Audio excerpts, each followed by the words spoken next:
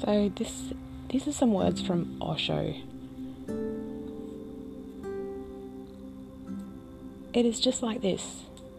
A person who loves his car has a different type of contact and relationship with the car than a person who doesn't.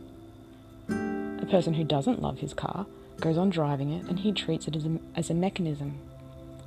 But a person who loves his car will become aware of even the smallest change in the mood of the car, the finest change of sound.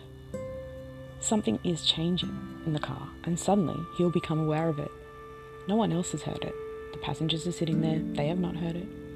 But a slight change in the sound of the engine, any clicking, any change, and the person who loves his car will become more aware of it.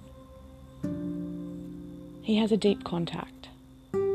He is not only driving the car, is not just a mechanism. Rather, he has spread himself into the car and he has allowed the car to enter him. Your body can be used as a mechanism. Then, you need not be very sensitive about it. And the body goes on saying many things you have never heard or will hear because you don't have any contact.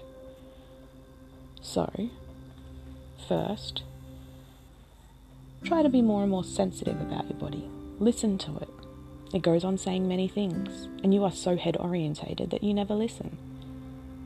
Whenever there is a conflict between your mind and body, your body is almost always going to be right, more often than your mind, because the body is natural. It's nature. Your mind is societal. It's man-made. It's conditioned. The body belongs to this vast nature, and your mind belongs to your society, your particular society, age, time. The body has deep roots in existence. The mind is just wavering on the surface. But you always listen to the mind. You never listen to the body. Because of this long habit, contact is lost. You have the heart, and the heart is the root. But you don't have any contact. First, start having contact with the body.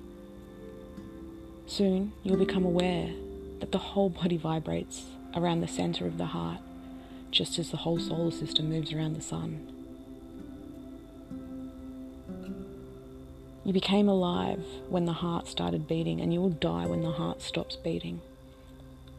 The heart remains the solar center of your body. Become alert to it.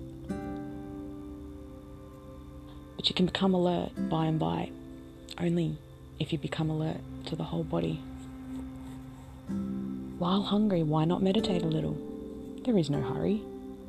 While hungry, just close your eyes and meditate on the hunger, on how the body's feeling.